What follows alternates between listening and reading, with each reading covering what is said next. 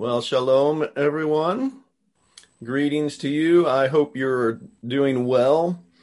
I hope you're doing well physically, but above all, we pray that everybody is doing well spiritually.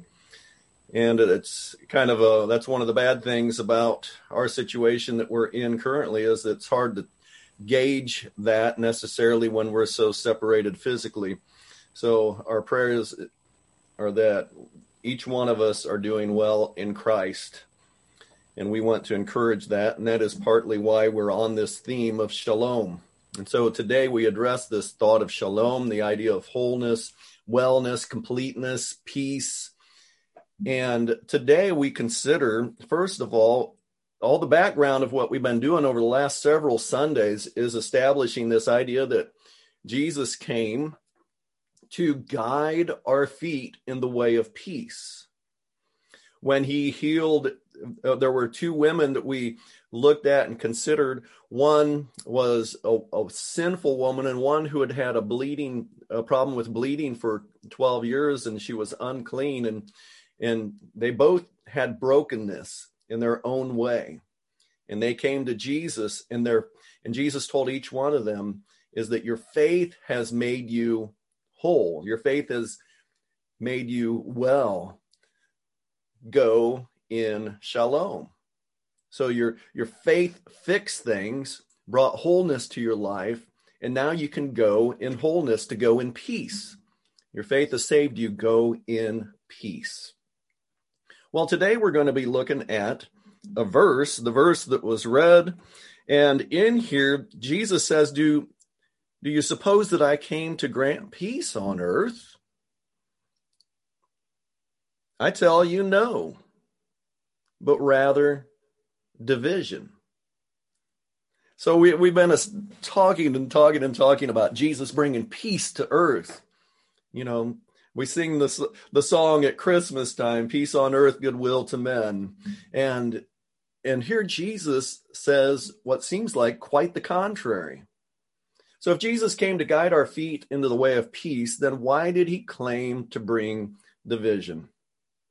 And so we're going to be considering this passage and considering the implications of it. And it kind of hits me. It hits hard, I think. And so I'd ask you just to open up your minds and just to think for a moment and stick with me on this. And if anybody has any questions later, certainly contact me or ask the group at the end. But just consider for a moment, and this is going to be established by the context of the passage that we're looking at. When Jesus died on the cross to save us from our sins, he forever fixed a divide between all men as either being saved or lost, saved or unsaved. There are two categories of people: the saved, the lost, those who are in Christ, those who are not in Christ. Jesus talked about separating the sheep from the goats. You can call it the saints, those who have been sanctified or set apart. Even the very word sanctified, being set apart, indicates a division. The sanctified they're called the saints, and we often use the word sinner to be the contrast to that. You're either in Christ and no longer a part of the world, but you've set your mind on better things, or you are in the world. It is just a sharp contrast. You're either one or the other. There is no in between. So when Jesus comes and he fixes the brokenness of a person, when he heals us from our sins and saves us from the condemnation that we deserve because of those sins, then we become immediately divided from those who remain broken, from those who are still lost in their sins. And that is the point of Luke chapter 12, verses 49 through 53. So come here and read with me again this passage and keep this idea in mind that there are just two groups of people and they are divided. Those who are in Christ and those who are not in Christ, those who are saved versus those who are lost.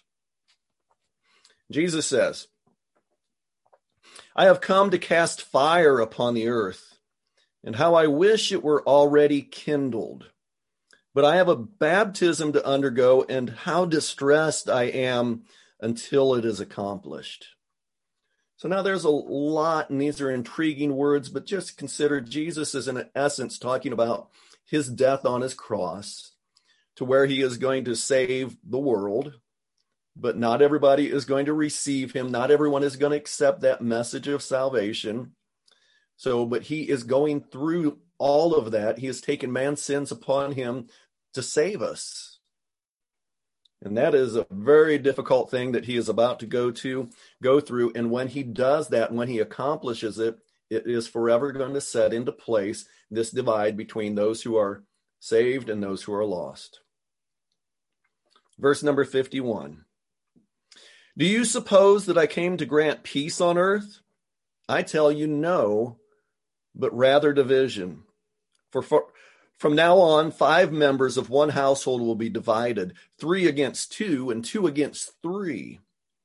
They will be divided, father against son, and son against father, mother against daughter, and daughter against mother, mother-in-law against daughter-in-law, and daughter-in-law against mother-in-law.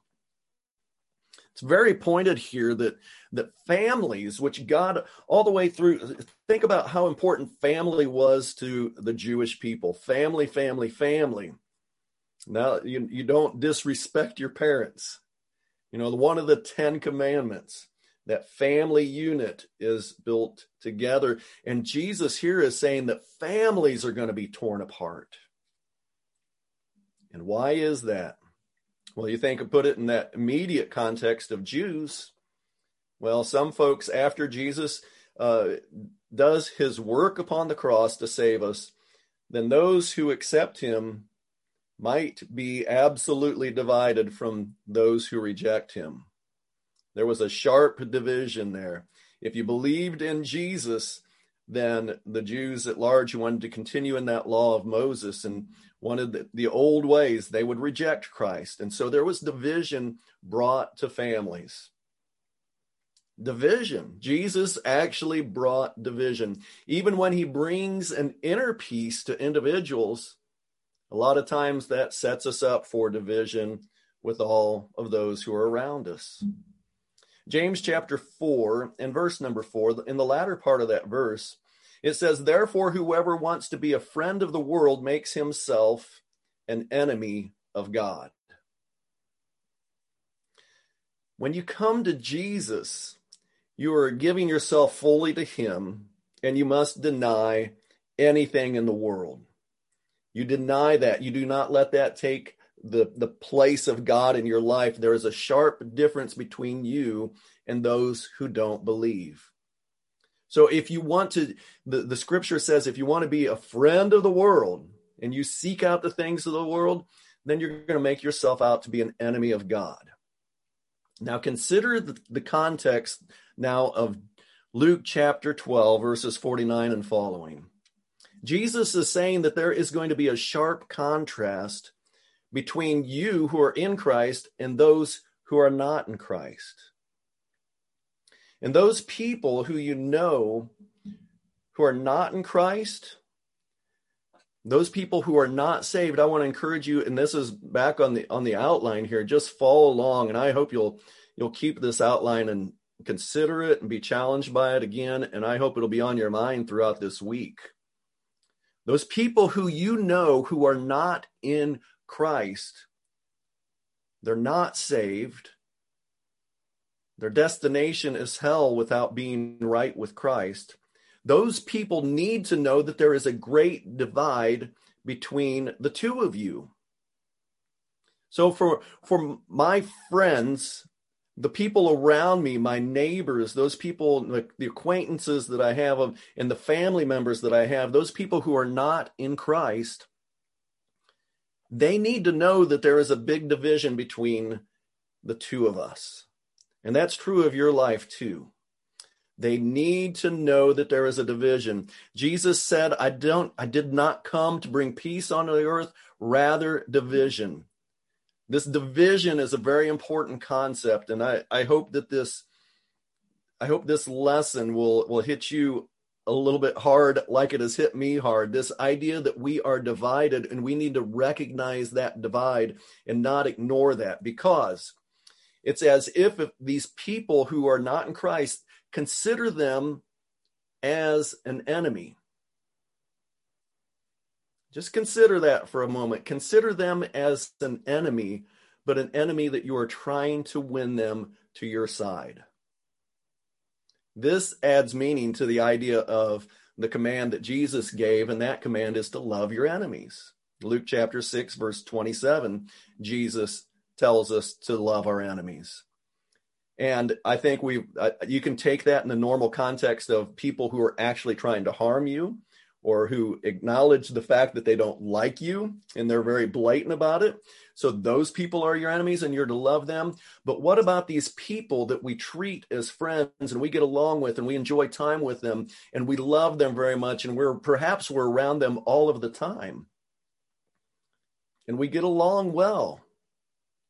There's nothing wrong with us getting along with them and living in peaceful terms with them, but they must understand, and we've got to get in our mind that this is important, that there needs to be a clear distinction, that they know that there's a divide between us and them. And we want to overcome that divide. We want them to become as we are. We want them to be in Christ. And here's the reason why. Because we've got a choice to make. There are two basic options that we need to consider right now. Is that those who are in Christ, you've got to make a decision. Everybody on this call, this Zoom meeting today, we've got to decide. And if you're listening to this later, this is the hard part of this lesson. And this is where I hope it kind of comes together and makes sense to you what I'm talking about. That we need to treat those. Okay, here are the two choices. Number one, we go ahead and treat those who are not in Christ as friends, not pointing out the division that Christ brings.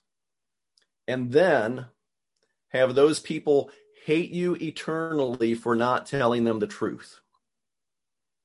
Now, if we treat them like friends and we never point out this division, we never say, hey, I'm in Christ, I want you to be in Christ with me, I want you to be saved.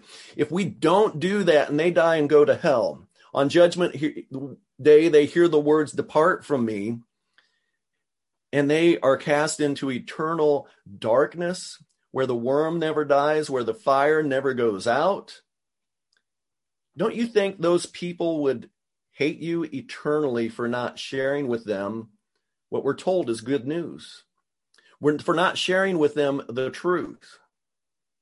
Those people that we're treating as friends like right now, and we're trying to do everything we can to get along, and we do everything we can to not hurt their feelings and to make sure that there's nothing that we would have problems with, that we butt heads with or anything. We do everything to keep the peace, which isn't necessarily wrong. But we never take this initiative to point out the fact that Jesus is the only one who can save them from an eternity in hell. If we don't tell them that, what are they going to think about us when it comes judgment day and they find out, hey, you know what, Eric knew about this. Eric knew the significance of following Christ and what it means and how I need to be love the Lord God with all my heart, soul, mind, and strength. And if I didn't, what the ramifications would be. Eric knew all that, and he never told me. He pretended we were friends. He pretended everything was all right. He never, ever warned me. What are those folks going to think about me for all eternity? You know, I get mad if somebody doesn't share a nice place to eat. You know, hey, you knew about this restaurant. Why didn't you tell me? You never told me about this. You know, we get, you know, hey, there's a great vitamin that would keep me from getting COVID-19. You never told me about it. What was wrong with you? You know, we get upset about little things. Imagine your friends on that judgment day, and they're thinking of you because they knew that you knew the truth.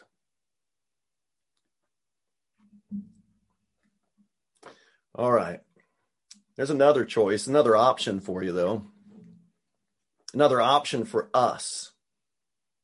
And that's for those of us who are in Christ, those of us who have been sanctified, those of us who have shalom. We've got some peace in our lives because we know the author of peace, the Prince of Peace. We're good with him.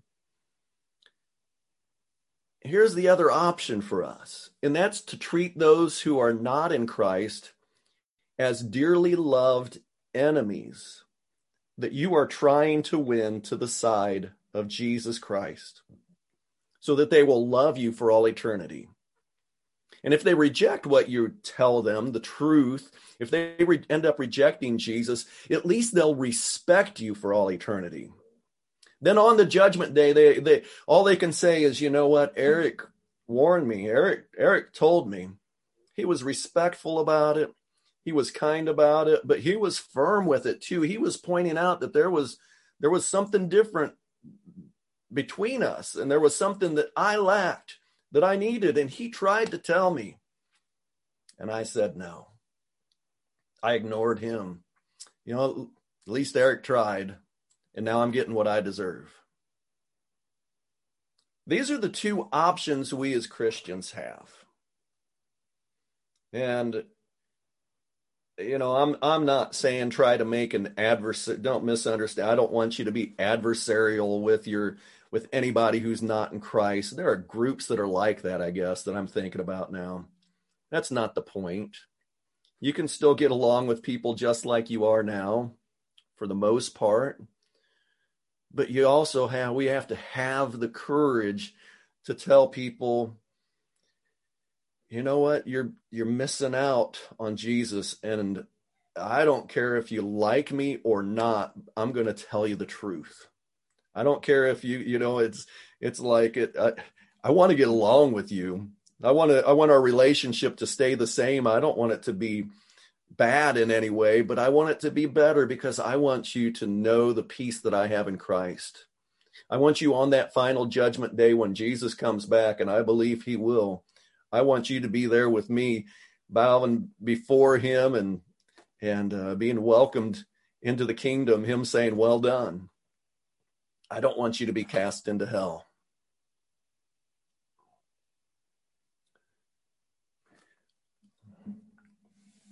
All right, it's 10:45. I got a little bit of time here. If you look at Luke chapter 12, the theme of what we're talking about is kind of this theme of it. As you look through chapter 12, there's a lot of judgment that's going on. There's a lot of Jesus warning about the judgment day. And on that judgment day, that's when he's going to divide the sheep from the goats. That's when it's going to become clear who those who are in Christ are versus those who are not in Christ, the saved versus the lost. It's going to become very clear on that day. And so we need to keep this idea of Jesus coming to bring division. Jesus comes to divide people into one group or the other. He wants everybody to be in the one group, doesn't he? But you can't get into the saved group until you realize that you're actually all of us are in the lost group until we come to Jesus and give him our lives. This whole theme of that division is a part of chapter 12. I want to read a few verses of it. And I hope in your mind you'll hear how this all fits. And it's just the idea that when Jesus comes to bring peace in our lives and in our whole lives, or when he comes to give us shalom, it doesn't mean necessarily that we're going to have peace with other people, but there might be division. Chapter 12, verse 4. I say to you, my friends, do not be afraid of those who kill the body, and after that have no more that they can do. But I will warn you of whom to fear. Fear the one who, after he is killed, has authority to cast into hell. Yes, I tell you, fear him. Are not 5 sparrows sold for 2 cents? Yet not one of them is forgotten before God. Indeed, the very hairs of your head are all numbered. Do not fear, you are more valuable than many sparrows. So in that passage, you hear this concept of, don't worry about, you might be divided from people in the world, but you can still have peace with God. Verse 8. And I say to you, everyone who confesses me before men, the Son of Man will confess him also before the angels of God. But he who denies me before men will be denied before the angels of God. So, and you think just a little bit later, then he's going to be talking about this idea of division between families, 2 against 3, 3 against 2. What was the division? Well, I'd say it's those who acknowledge Christ, those who confess Christ, those who confess Christ before men. Consider that. Is that something that you do? Is that something that we do with those around us who are lost? Do we confess his name? Do we say a good word for Jesus? Do we tell somebody about the good news that Christ is?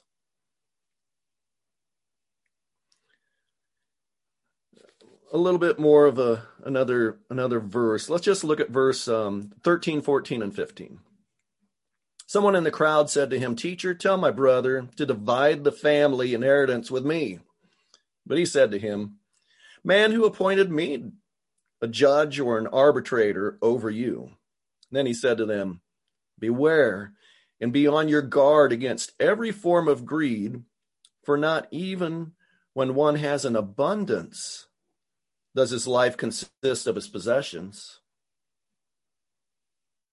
You know, if you want true riches, don't seek the things of the world. It's not, or our riches are not found in possessions.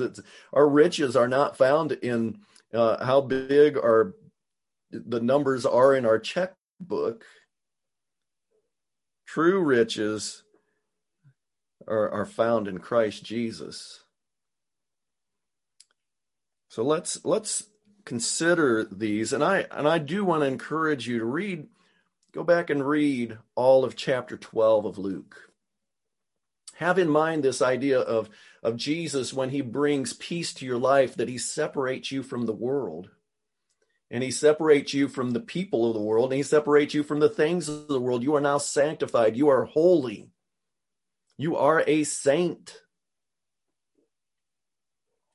And that puts us in an adversarial relationship. There is a divide between us and them. And it's not saying we're perfect. We still fall short, but Jesus is always there to still cleanse us, to sanctify us, to keep us holy. He does it. But recognize the divide. And I want to challenge you to think about other people as being, not that you hate them, not that you don't like them, not that you don't want to get along with them, but they are adversaries. They are not in Christ. If they're not in Christ, they're on Satan's side.